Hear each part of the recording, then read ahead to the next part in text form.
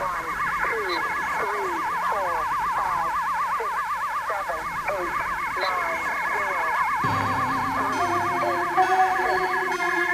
never got any money from you.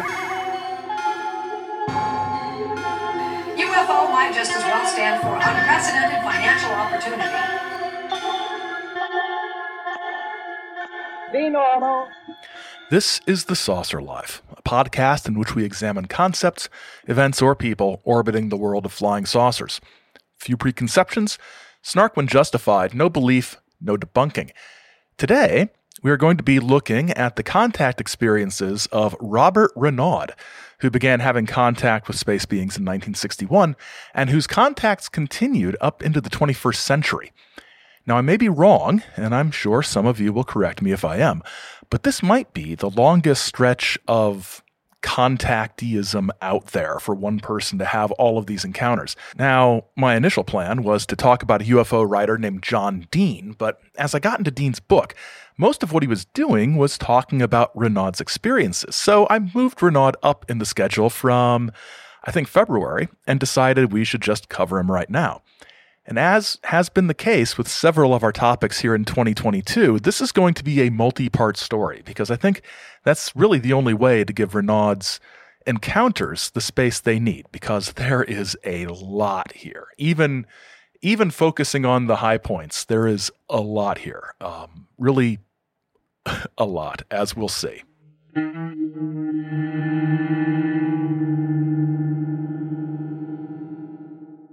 So who was Robert Renaud, Bob Renaud? There isn't much biographical information out there, and this is unfortunate, it appears that he passed away a few months ago in September 2022, and his obituary gives us some non-saucer background. Robert Paul Renaud was 79 and lived in Washington, Massachusetts when he passed away. He was born in Pittsfield, Massachusetts on September 10th, 1942. His parents were Walter and Lillian Renaud. He attended Notre Dame Elementary School and was a 1960 graduate of St. Joseph's High School. For 30 years, he was an electrician for General Electric. He was a ham radio operator and enjoyed computers and electronics. He was a former member of Christian Assembly Church, and he liked stock car drag racing and bowling.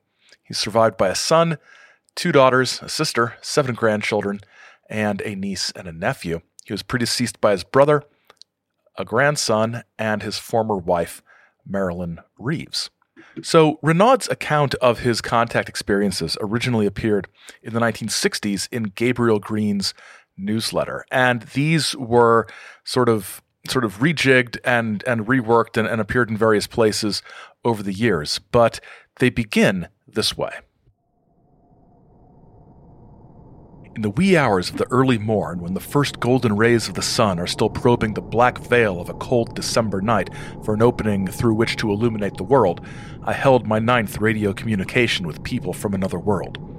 For a few fleeting hours, I was privileged to share once more in the wisdom and kindly understanding of a race wiser by far than we. For these moments of light in a world of darkness, these beneficent beings from a planet far outside our own sun system discussed with me matters of importance to myself, to America, and to the people of the entire earth. I am, however, ahead of myself, and therefore shall start at the beginning, which, as a popular song would say, is a very good place to start. So we get some nice misdirection, some nice in media res sort of beginning in the middle, and a Sound of Music reference. So the first actual contact happened on July 8th, 1961.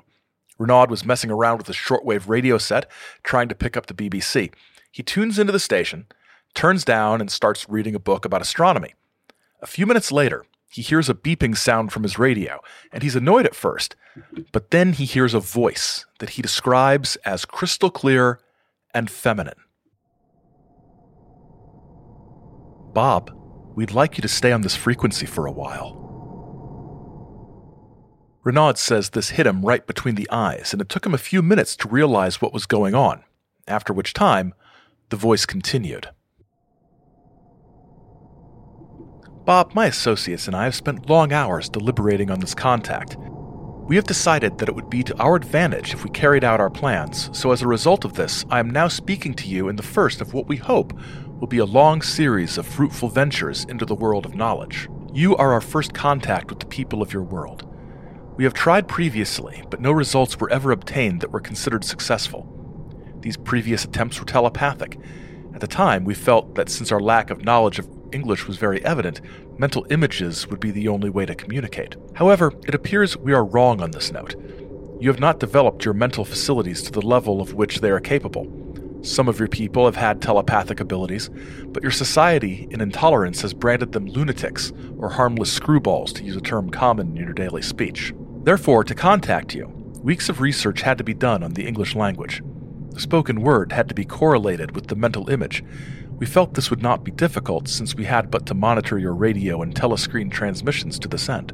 We were, however, unaware of the extensive use of recordings in both these media, and likewise did not consider that these recordings, unlike ours, did not retain telepathic as well as audiovisual impulses. For 10 days, we monitored every available frequency using your language, but this achieved nothing because our analyzers were effective only with simultaneous sensory-extrasensory stimuli. The situation seemed hopeless. We could not land and contact directly due to atmospheric differences, and our long-range studies of language, studies hampered by the lack of the aforementioned impulses in the transmissions, were getting nowhere at light speed. In desperation, we chose to drop special sensing devices into your midst. These would give us the necessary psychosensory impulses with the corresponding sounds. To plant these, however, was a difficult task at best. The combination of words necessary psychosensory was actually pretty difficult for me to get out the first 3 or 4 times. The voice then goes into detail about how they set this all up, and there's lots of technical stuff. But Renaud is attentive enough to us as his audience to say, for those not technically oriented, skip the next couple paragraphs. And I really appreciate him realizing that some of us might not care about some of that stuff. And after the scientific details are done with, including the wonderful line, we realized that a monotonous beeping would be the most demanding of attention. We now know that our decision was correct. I just love that. We get to the heart of why Bob has been contacted. Our main concern now is the possibility that your people will engage themselves in a nuclear war, which would inevitably mean the end of your race. We of other worlds cannot stop you from doing this. Our codes do not allow interference in the lives of men to the point of forceful action. Nowhere in the civilized galaxy are there any races that would impose themselves on any race to the extent of actually altering conditions on a world without the express consent of that world's inhabitants. Therefore, we can only warn you that your present course can only lead in one direction: ultimate destruction of your people. We are somewhat heartened by the voluntary moratorium on nuclear weapon explosions now being observed by the major powers on your world. We feel, however, that this moratorium cannot continue forever, and there is but one answer to this question: complete disarmament. In future contacts, we will discuss how this can be accomplished, but for now, we will say only that there is no alternative to this if your race is to continue. The voice goes on to explain that obviously they've been watching humanity for a long time. They studied our history, and they realize that we are more or less at war with one another all the time. And they note the slaughter of millions in the 2 world wars, the lack of intelligent leadership, to use their words, and the inability to discuss things peacefully.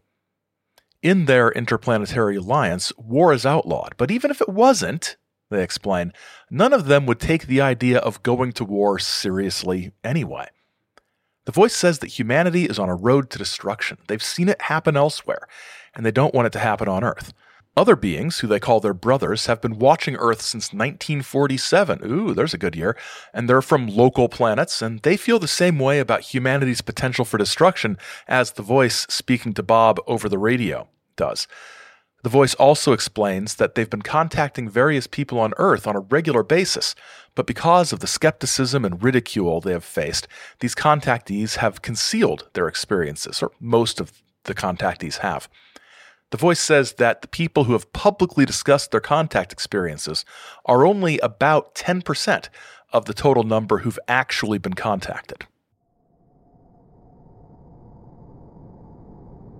We of other sun systems have therefore come to this planet in the hopes of bolstering the words of our brethren. It is shocking to us to find that even so portentous an event as contact with people from outside your own world has had no great effect on your thinking. It's disconcerting to see that despite our warnings, your people are so set in their ways of thinking that they can ignore the fact that they are headed for doom unless drastic changes come to pass. We are therefore contacting you with our warnings and suggestions to your people, and we hope beyond hope that the information and words of peace that you will be receiving in the future will serve to do what others have failed to do, to awaken the people of the planet Earth to the perils of continued militaries and insane races for the perfect weapons. We can do only so much and no more since, as we said before, we cannot stop you from killing yourselves if you find it necessary. Being human, members of the race of mankind, you are our brethren as much as those on our worlds are, and they and we are likewise yours. You therefore see that we take very great interest in your people and their happiness from a standpoint of being kin. Your people must do all themselves. They must rally to the cause of true peace without outside support. They must heed the words of their extraterrestrial brothers. They must preach this to their fellows, and they must be firm in their beliefs. They must not be swayed by even the most intense of temptation or threat. The voice promises to give humanity scientific and sociological information that will allow us to eliminate some of these problems. But some of the information has to be kept secret for a long time. The voice explains that Bob has been chosen to spread the word by whatever means he thinks would be best. Next, the mysterious voice is going to tell us about their planet.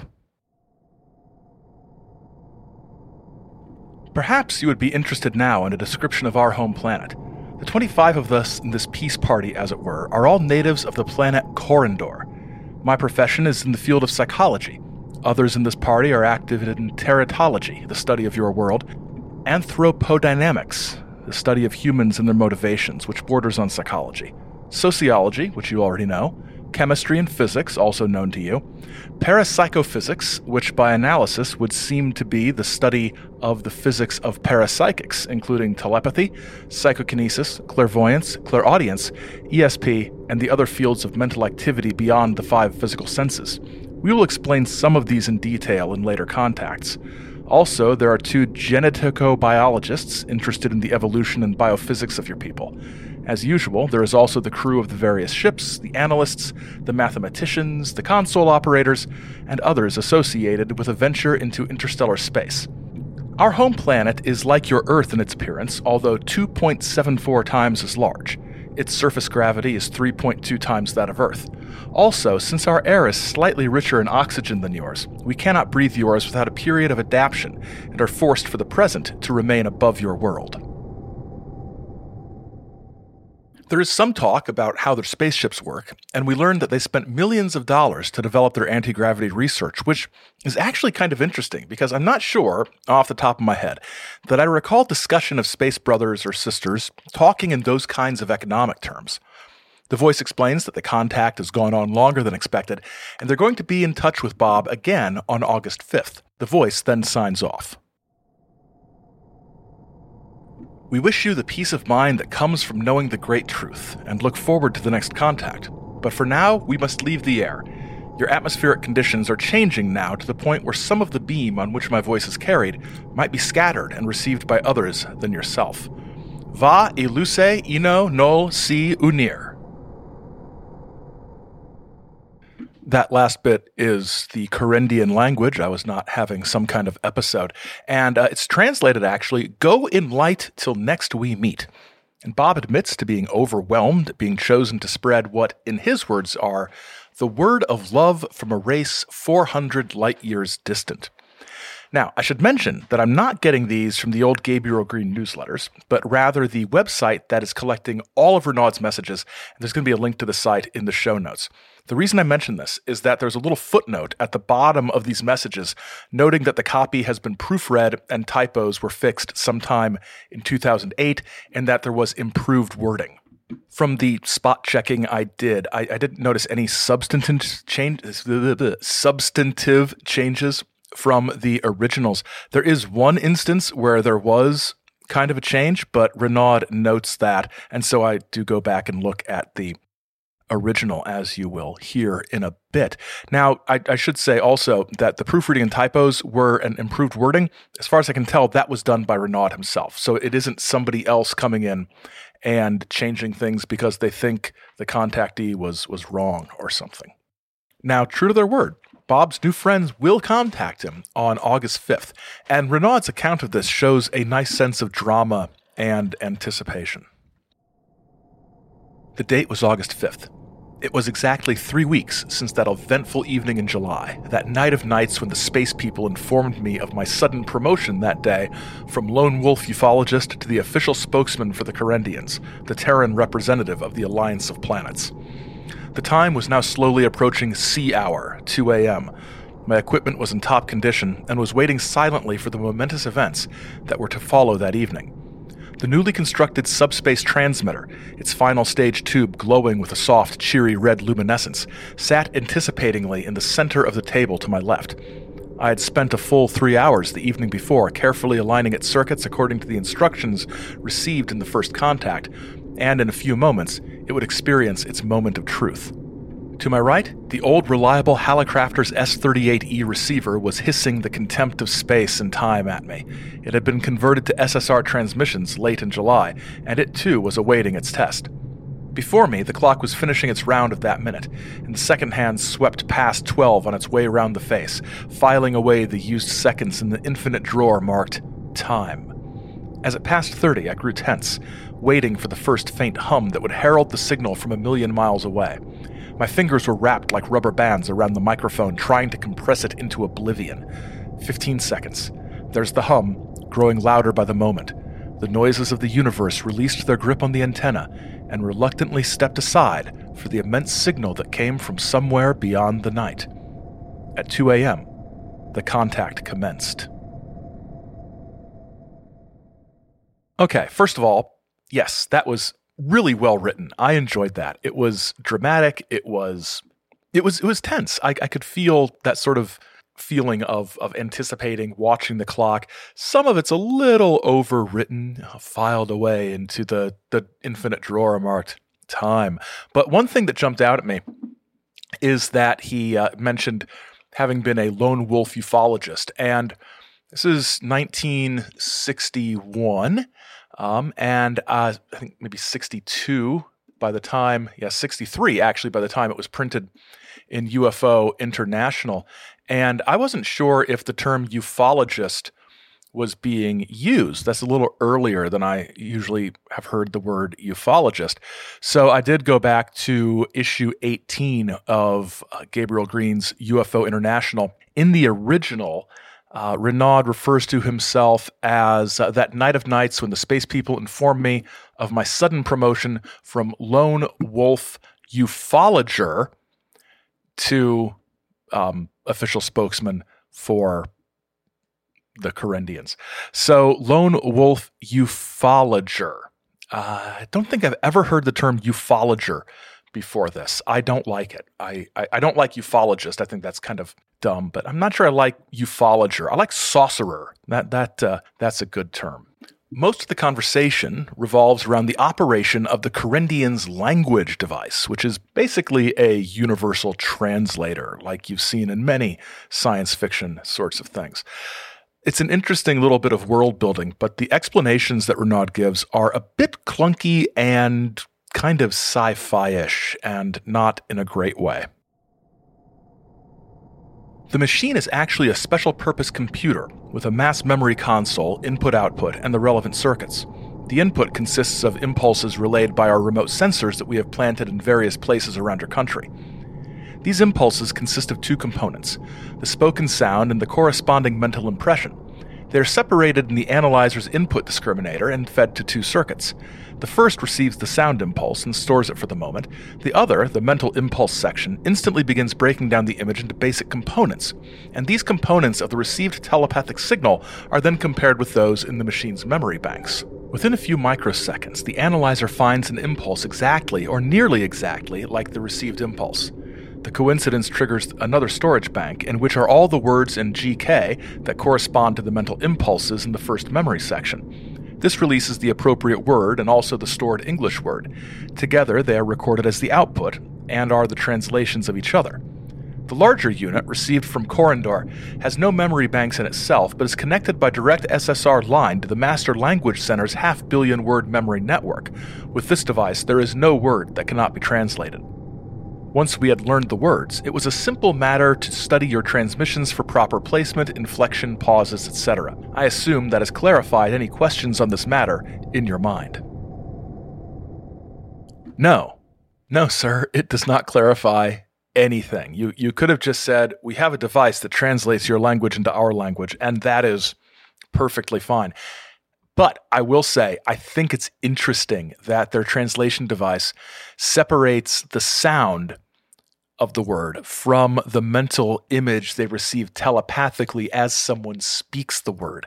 I think that's an interesting way to address the fact that language is, language exists within a broader context of the person's experiences and the lenses through which they view the world and things.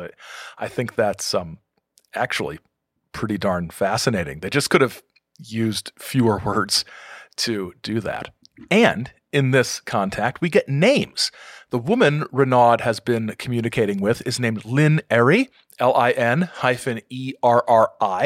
and the fella who explained the translator is named Jarren, Jarren. So what do they talk about? Well, Renaud and Lynn Erry are discussing the regrettable antagonism toward contactees by prominent flying saucer clubs. Of course, one reason for this, she explains, is that, quote, some of these who have been contacted are relating their story to their personal aggrandizement rather than to the constructive quest for world peace. On the other hand, there's the perennial problem of humans refusing to accept things they don't understand or that are outside their experience. Lynn Erry here really kind of does go all in on criticizing certain contactees. There are a few who, as the result of their contacts with extraterrestrial brothers, have become haughty and arrogant rather than peace-loving and humble in their service of humanity. There are also a few who are outright liars, if I may be that strong-worded.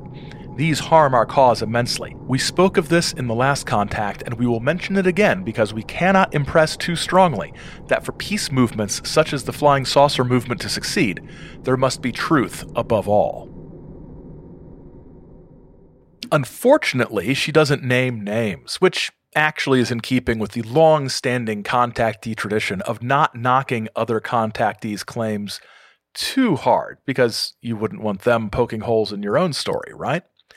Now, Renaud has been chosen because he has the necessary characteristics of a good contactee, which she describes as devotion to the cause, love of men, desire for peace, and an unfailing drive despite obstacles. Lynn Erry is also highly critical of various government decisions to withhold information about flying saucers from the people. She says this policy is completely mad and that the public needs to be prepared because eventually there's going to be a landing. We also learned that various government leaders have been contacted by ambassadors from the Confederation. Kennedy was contacted, quote, during his time in the Pacific, during World War II, I assume, and UN Secretary General Dag Hammarskjöld was contacted 3 times.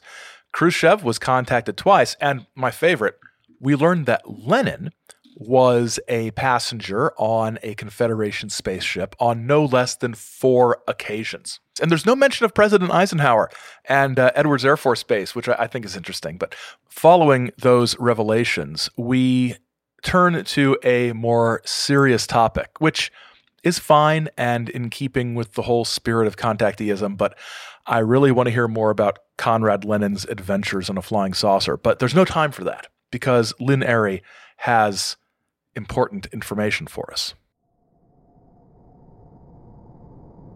After a few moments of informal storytelling concerning each other's histories, we turned to the question all men are asking. What can be done about atomic weapons? What can these weapons do? And how can they be made unnecessary? Her voice grew serious, losing its usual merry quality. Let me first tell you what you face if you engage in atomic warfare. Over 95% of your population will be wiped out in the first few days. The rest will survive the war itself if a condition to be spoken of later does not occur. These few survivors will degenerate to unreasoning savages and live the lives of prowling scavengers, hunting incessantly for what little food is available, and, if finding nothing else, indulging in a meal of human flesh. The survival instinct is very strong indeed, even to the extent of destroying what principles one possesses. These that are left will, because of lack of hospital treatment and shelter from radiation sickness, or by the hand of their brother, die out within a few years. The remaining living creatures will slowly perish, and within 20 years the planet Earth will be a barren hell, unfit for habitation. As such, it will be sterilized to erase a gruesome memory from the pages of the diary of the universe. As to what can be done about them, they must be completely dismantled. All countries possessing them must do so. In a later contact, in which we will discuss the United Nations, we shall advise you on how to strengthen the group to become the world's true leader. That really is a grim assessment, and probably not too inaccurate. It actually, if you've seen the movie Threads, the BBC film Threads from 1984, I believe, it reminds me a lot of that, only much less horrific. Threads is one of the few films that frightened me enough and disturbed me enough that I will never watch it again. It gave me nightmares. So, quick recommendation: go see Threads. I saw it on YouTube. There's a Blu-ray out there, I think. Chilling stuff. Oh, and while we're talking aftermath of nuclear war, there's a cartoon, I think also from Britain, from the 80s, called When the Wind Blows. It's an animated film about a sweet little old elderly couple who are involved in a 1980s nuclear exchange and the aftermath of that. It is also relentlessly sobering, as things about nuclear war are. Some of you may mention not the day after. The day after, the American sort of one, the TV movie with Steve Guttenberg, and I can't really take Steve Guttenberg seriously in any sort of serious film, so don't watch that. Watch When the Wind Blows. Watch Threads. For a real classic, this is from 1965, I think. It's another BBC one called The War Game, and it was judged back in 1965 so disturbing that it was not shown to the public until the 1980s. So check out The War Game as well. It's kind of a hobby of mine, these post-apocalyptic, very realistic nuclear war scenarios. But I was going to say we're getting off topic, but no, this is exactly what Lynn Airy was talking about. And her solution seems kind of simple. Just get rid of the nukes. It's incredibly simple. It's also, pretty much impossible. I hope whatever information she eventually shares involving how to strengthen the UN is handy. She does explain that until the nukes can be dismantled, the UN should take control of all nuclear weapon capability. And she also explains, here's a callback for us, she explains that in the future, prior choice economics will be how things work on Earth. This probably isn't a surprising statement since it was published in Gabriel Greene's newsletter, and he was the guru of prior choice economics. If you're not in the loop on prior choice economics, check out our Gabriel Greene episode. I can't promise you'll understand, but I promise that I kind of tried to explain it. She tells Renaud that he and others must work tirelessly for peace, contacting politicians and trying to make a difference. She promises to contact him again on August 19th. Renaud closes this account by saying that he vowed to work until his demise for universal peace.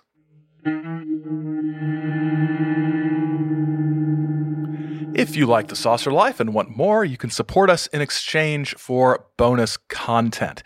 It's been almost a year since we started it up, but we've got a nice library of materials on our Patreon, not just from The Saucer Life, but from our show Great Lakes Lore as well. You can check it out at patreon.com/chizomedia or via the link in the show notes. And you can check out past episodes for free. No bonus stuff, but past episodes at saucerlife.com or on your favorite podcast app. And as always, we're on Twitter and Instagram at saucerlife. On Twitter for now, it's getting worse, but we're still there. And you can email us at thesaucerlife@gmail.com.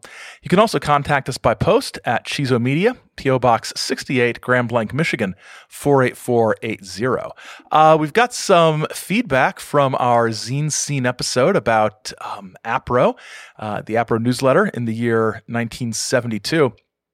Kyle asks, my question for the episode is, recent history has shown us that there is a market for things like drunk history content.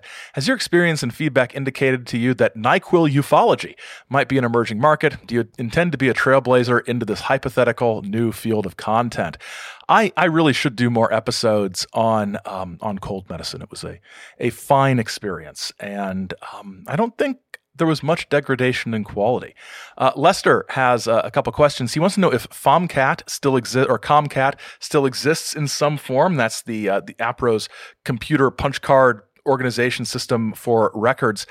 I have not been able to find out. I think a lot of APRO files, oh gosh, I used to know where they went. I don't know if FOMCAT still exists in some form. It would be nice if somebody converted it to floppy disk or something.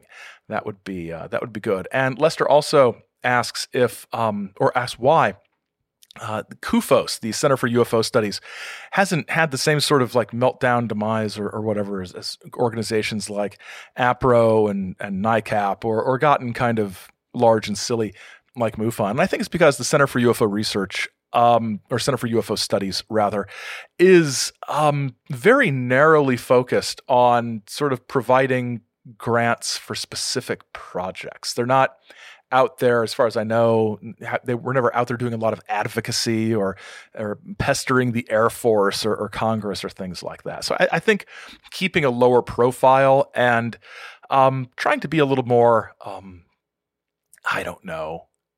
legit and professional and scholarly maybe worked to their advantage. All right. Well, thank you for the feedback. We always enjoy feedback. And let's get back to Bob Renaud.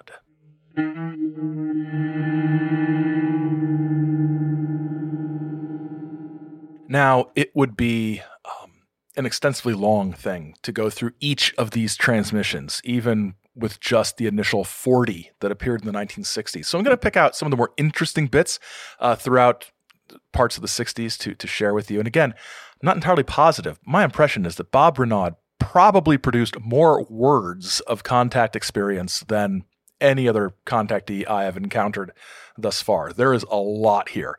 And don't worry, I'll put a link in the show notes, like I said, to the complete archive so you can check it out yourself. And I should note that there's a book of the initial contacts. It's available on Kindle, and it's one of the ebooks made from Wendell Stevens's editions. They all start off with the title UFO Contact from Corridors is what they call this one. And while they're inexpensive, I warn you that the formatting is pretty awful on those books.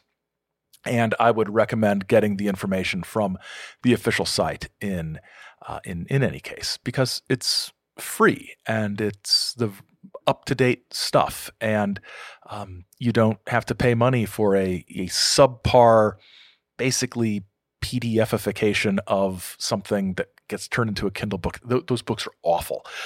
So anyway, let's go to August 28th, 1961, where we learn about something called the Somnivision Project. What was the Somnivision Project?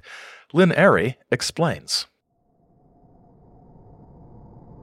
The operation to which we refer is called the Somnivision Project. With it, ideas are imprinted into selected people during sleep, which these subjects then credit to themselves.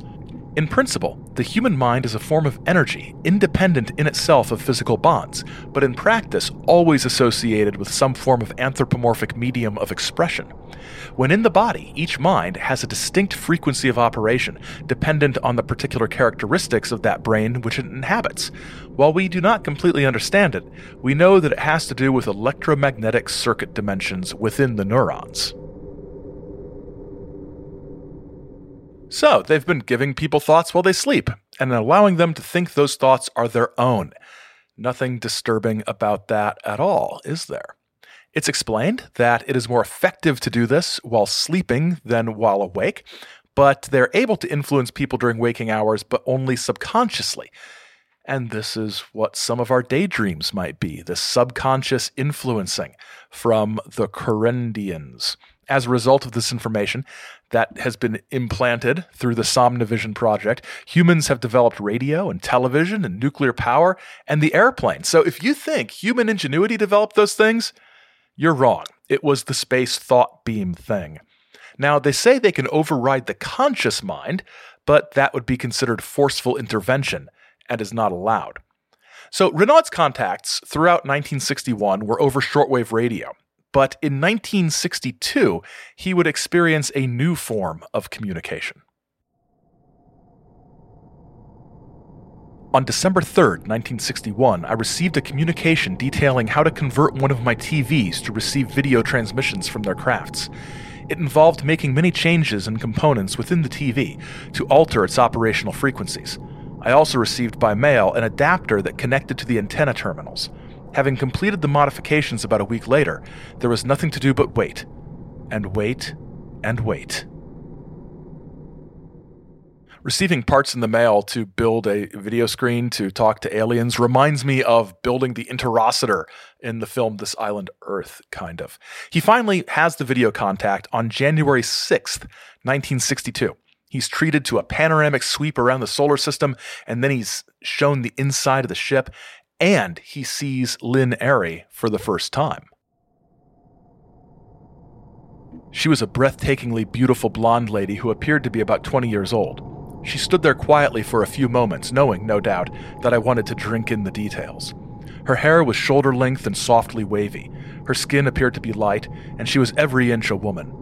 I had asked her in a radio contact to describe herself, and she said, "I'm 5 feet 4 inches tall, 122 pounds, 37, 24, 36, and I'm the equivalent of 74 in your Earth years. In our society, that's the prime of life." After that, I had not known quite what to expect, but I looked forward to seeing her on TV. Obviously, the ladies aged very gracefully on Corridor. Her clothing was loose and two-piece, rather like the top and pants of ski clothes, but of softer, sheerer material. The waist was cinched with a band that indicated her position by its color, which she said was yellow. She wore a pin on the right collar and a tiny chain and locket around her neck. The shoes were an integral part of the pants and were fastened by some sort of elastic just above the ankle. Altogether, it made an inspirational combination. Now, Renaud notes that there was an infamous, his words, typo concerning her measurements that had been corrected in this internet version. In the interests of journalistic integrity, I checked this out in issue 19 of UFO International, and the overall description is a little more 1962 than the updated, corrected, still a bit much version. At this point, the camera swung directly on Lynn Airy. She was a breathtakingly beautiful blonde who appeared to be about 18 or 20 years old. She stood there quietly for a few moments, knowing, no doubt, that I wanted to drink in the details. Her hair was shoulder-length and softly wavy. Her skin appeared to be light, and such a figure I've never seen. Talk about stacked. I had asked her earlier in a radio contact to describe herself, and this is what she had said. I'm 5 feet 4 inches tall, 122 pounds, 37, 22, 26. 3 exclamation points. Yes, 37, 22, 26. Then had come another shocker. I'm the equivalent of 74 of your years of age, which in our society is the prime of life. After that, I had not known quite what to expect, but I looked forward to seeing her on TV, so this was really startling. I can't say it detracted from her total image to know how old she actually was, because who cares if she looks like that? Wow! Just the sight of all that loveliness was enough incentive for me to renew my vow to carry out all the Correndians' wishes to the limits of my abilities. Just for Lynn Airy alone, I would move mountains. Settle down, Bob. And from there on, the description of the clothing is identical. And yes, those measurements, 37, 22, 26, that I don't think that works very well. I do think it's interesting that he chose to slightly revise the description to be a little less creepy and fawning, but decided even in the updated sort of less horny version, he still thinks we need to know her measurements. So we've gone from radio transmissions to television transmissions, and later in 1962, there would be the first of many personal contacts between Renaud and the Carendians. And the first one took place on December 29th, 1962. And Bob's account of this opens in a pretty straightforward tone. Ordinarily, in writing about personally meeting our brothers from beyond the night, contactees seem to feel duty-bound to include every little detail. Not so with me. Objectively speaking, there is no benefit gained from knowing that the spaceman is partial to peanut butter sandwiches or likes to get green stamps with his purchases. What is vital is the message they bring, the wisdom they display, the compassion and understanding for Earthians that is inherent in all their personalities. Therefore, I think it best to forego trivia in favor of that which is paramount. Of course, I have to note that he has no problem including every possible bit of technical trivia of everything. So basically, it's best to forego trivia he doesn't personally find interesting in favor of that which is paramount. Honestly, I might be more interested in whether or not they eat peanut butter sandwiches. The contact itself is kind of low-key. He receives instructions in the mail. He says he meets them at 2 a.m. in front of his house, and they drive south for several miles, turn on a dirt road, and enter a tent-like shelter that was made of a transparent material, and they sit down and start talking. No flying saucer, no magical transport beams, nothing like that. The aliens show Bob a number of items, including an anti-gravity device and a weapon that they demonstrate it's able to melt rock, I guess is the best way to say it. They also give Bob some film to develop, with instructions that he is not to show the resulting pictures to anyone. Bob noted that he returned the negatives to them, quote, because they showed far too much, end quote. In an update, Bob provides some corroborating evidence about the site where he met the two space brothers. And their names, by the way, were Ori Val, a mathematician, and Gary Sol, an electronic engineer. It's Gary, Gery, so you know it's alien. And Sen Kaur, who is a linguist. In May of 1963, a couple of residents of the town where the meeting was held were hiking along the dirt road. They came upon the site of the meeting and found the rock that had been melted. It had spread in a rough circle as it cooled, forming an anomaly for which they had no explanation. They apparently contacted some authorities beyond the local police. It was not reported in the media, so I assumed that it was suppressed. Word-of-mouth reports indicated that a few military vehicles were seen in the area the day after the discovery. The following day, an unmarked winch-equipped flatbed truck of the type used for carrying wrecked cars went up the dirt road and came out with something on the bed that was covered with a canvas tarpaulin. No doubt the rock sits in a warehouse or storage site somewhere, and every so often someone wonders, where the hell did that thing come from? Let them continue to wonder. So the nice thing about the organization of these contact reports on the website is that there's some indication of the main topic of the content. This sounds like a simple thing, but when you've plowed through hundreds of pages looking for something interesting to talk about, you appreciate little things like knowing the report you click on is going to talk about television contacts or whatever. Or, for example, a report entitled Racism.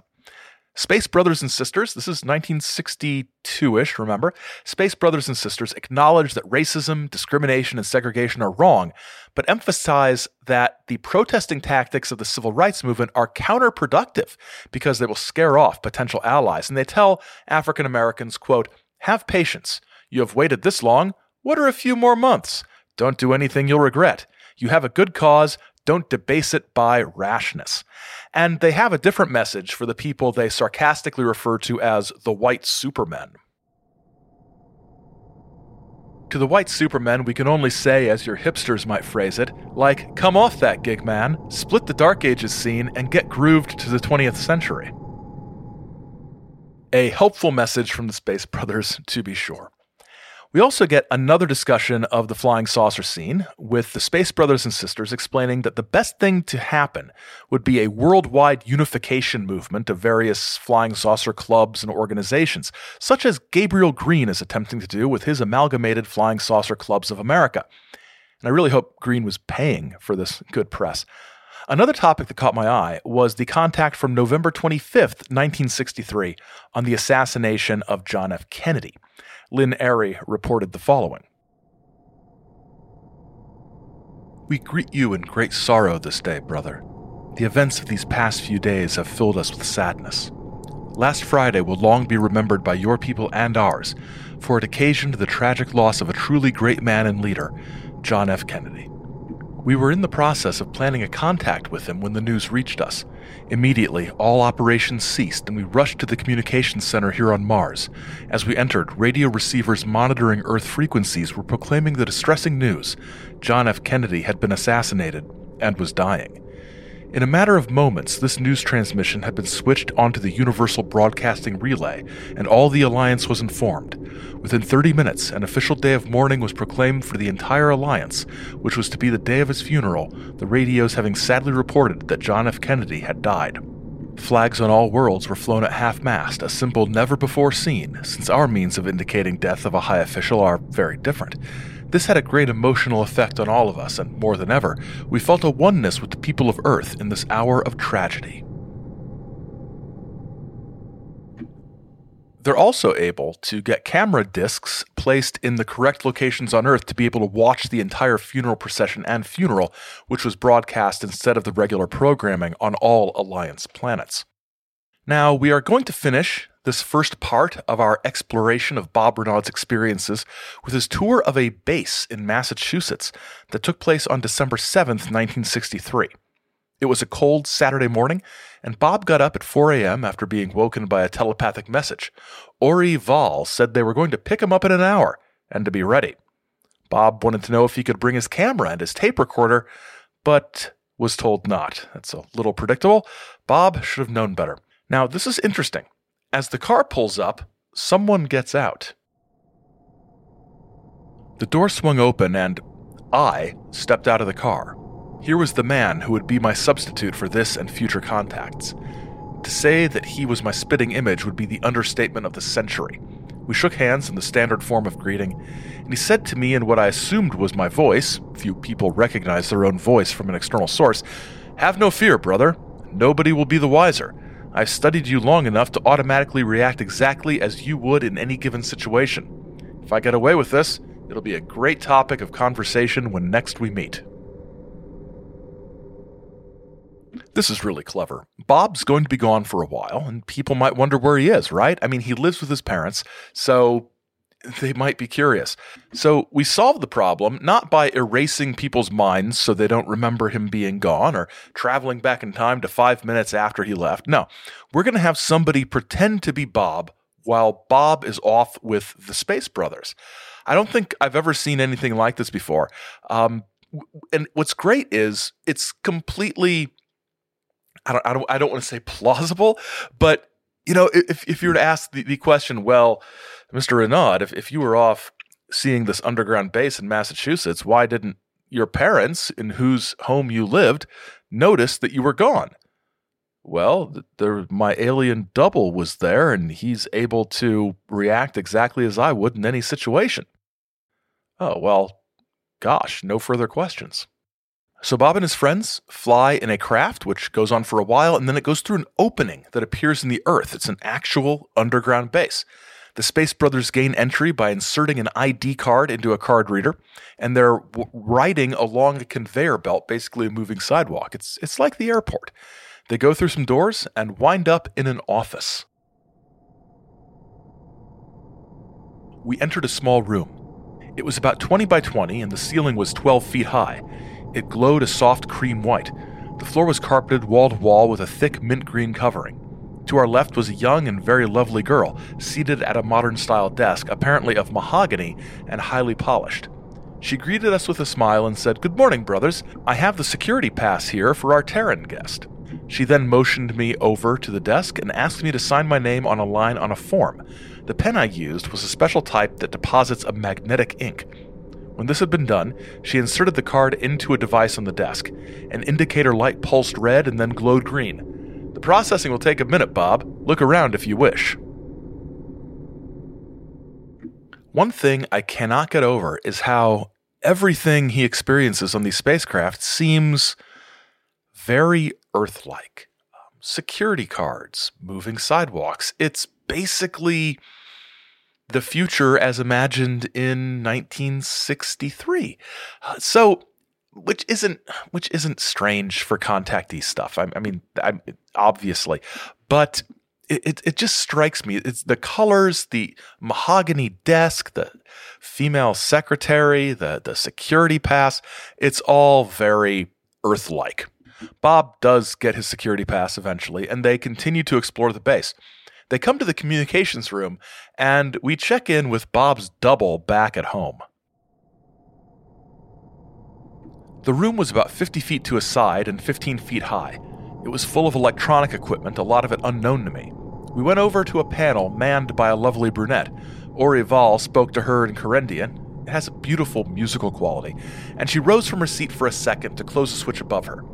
Seconds later, I saw on a screen my double, sitting on the couch in my room. I thought to myself, so the transceiver is TV, too.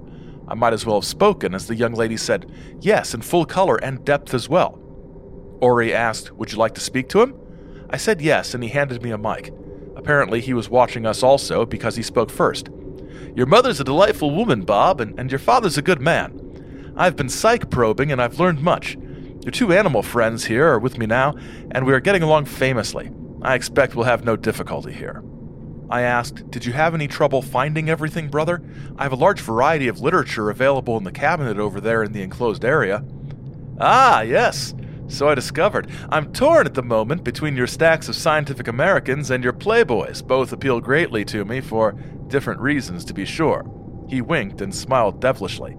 I see that Hélène finds my remarks a bit embarrassing, but after all, once you can tear yourself away from the centerfold, there's much of great interest to be read. Hélène, the girl at the controls, was blushing a bit. She said, Arta, you have a lecherous mind. They both laughed, and the signal from the transceiver switched off. Hey, Bob, found your porn. Good stuff. This may be one of the greatest passages in any contactee account. I just love this. Your mom's great. Your dad's a swell guy. Your pets are awesome. And check out Miss January. It's just strange. Leaving the communications room, our crew examines other areas, such as the power generation area and the main computer control room. There's also an area where newly arrived visitors are conditioned to the atmosphere on Earth, as was discussed earlier. Finally, we're able to meet one of the masters. Bob's descriptions of the alien base are pretty detailed, and they sound way more enticing than some of the alien bases we've discussed previously.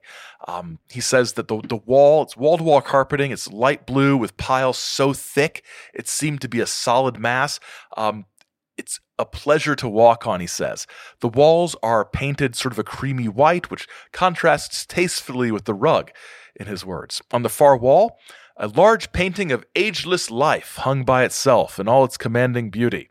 Here and there, flowering plants filled the air with a delicate perfume. Now, these plants, they look like roses, but they're a darker red, and they feel like satin when you touch them.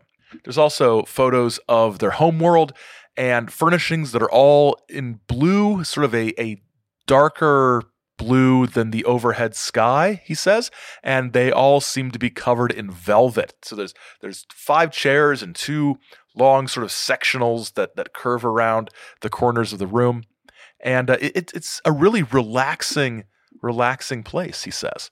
And they wait for a while, and they offer Bob magazines, most of which seem to be alien versions of science magazines. There's no alien equivalent of Playboy from what we can hear, but it's probably a good thing that Bob wasn't looking at such stuff, because soon someone special enters the room. It's Lynn Airy in, as he says, all of her rapturous loveliness. It is very difficult at this point to describe my emotions. She came directly to me, took my hand in hers, and spoke in her soft melodic voice. We of Corendor bid you welcome to our humble abode. If she had recited the first 10 pages of the phone book, I could not have been less thrilled. Just to be in the same room with this Athena was more than I deserved. Once again, Bob, I urge you to settle down. Along with Lynn Airy is the master, Callan Lee, who prefers just to be called Callan. Callan's conversation topics are mostly related to current events. He's happy that there's been a bit of a thaw in the Cold War, but also concerned that there are still people who believe that bloodshed is the only way to solve problems. Still, the Space Brothers are confident that humanity is moving towards some kind of global government. Another thing that the Master is happy about is that Linus Pauling has received the Nobel Prize for his work because his motivations, they say, are humanitarianism and love of his fellows. Those are the same qualities that Bob needs to have if he's going to continue to be the Space Brothers' messenger to the people of Earth. And then the Master explains that he has a message for Bob from one of his neighbor's daughters, who's about 5 years old. The note reads as follows. Brother Earthman, she says, my name is Killa Ray, which sounds like the best rap name ever. Killa Ray is part of our group now. He's going to say a few words. But Killa Ray says, my name is Killa Ray, and I should like to tell you something, which is my own personal belief. I think most of the other children feel this way too, but I didn't ask them about it anyway. I like this kid. She just says what she wants. I often ask my mother and father about Earth. I think they don't like to talk about it because they say I'm too young to know about Earth. Probably because they know about Bob's Playboys. I know all about Corendor and Aklandi and Arcturia, but no one will tell me about Earth, so I'm going to ask Master Cal and Lee to give this to you. I want to know and love Earth like all the other worlds. My mother and father don't know I'm doing this, or they might stop me, so please don't let them know about this letter if you see them. Is something wrong on Earth, Brother Earthman? Do you live as we do, or are all the stories I hear from grown-ups about how you don't love each other really true? I don't want to think that you do not love and live as we do on Corendor. That would make me very sad. Please write to me, Brother Earthman, and tell me things about your world that will make me happy for you. Lovingly yours, Killa Ray. Bob is very concerned that it's going to be difficult to tell this little girl that Earth is not as good and kind and loving as the other planets she talks about, so he's going to have to take some time to properly frame his response. The Master is okay with that and explains that the little girl is taught as all the children on the planet are taught, and that humanity has a long way to go to get even to where that little girl and the other children on the planet are as far as their spiritual maturity. There's another discussion about the dangers of atomic power and atomic weapons, and that if humanity gets to survive, then we must turn our science to peaceful uses. Thank you, Master. Very, very fascinating. The Master takes off, and Bob is able to talk to Lynn Airy for about half an hour, he says, about nothing in particular. We get some more gushing about her loveliness, and soon it's time to leave. And she wants to come along on the ride, too. I was elated, and they seemed honored by her presence. Who wouldn't be? Soon we had arrived back at the small ship. It had seemed like only moments since we left it. We climbed aboard, I with much reluctance. Leaving this wonderful place was difficult at best. We rowed out to the opening under the Area 4 doors, and up we went. Scant seconds later, we had landed directly on the road in front of Darren Sen's car. We all climbed out except Orival, who waited in the clearing for their return. On the way back, Lynn Airy sat beside me, and we spoke of things pertinent to future contacts. All too soon, I was home. My folks had left for a while, so we drove right up. With a feeling of sadness welling up inside, I said farewell for a while to these wonderful people from beyond. As they drove out of sight, part of me went with them.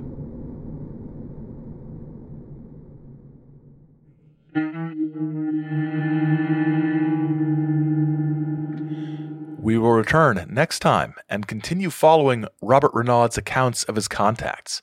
Are we seeing a love connection bloom with Lynn Airy? Are there more underground bases around the United States? Tune in and we'll answer all of these questions and more. And thanks for listening. Remember to send in your questions and comments via the usual social media or email channels, and we'll be addressing those next time. Our associate producer is Simpson J. Hanover III, and The Saucer Life is a production of Chizo Media, LLC. Chizo Media. Our heart is with the people. Till next time, keep watching the skies, because the skies are watching you.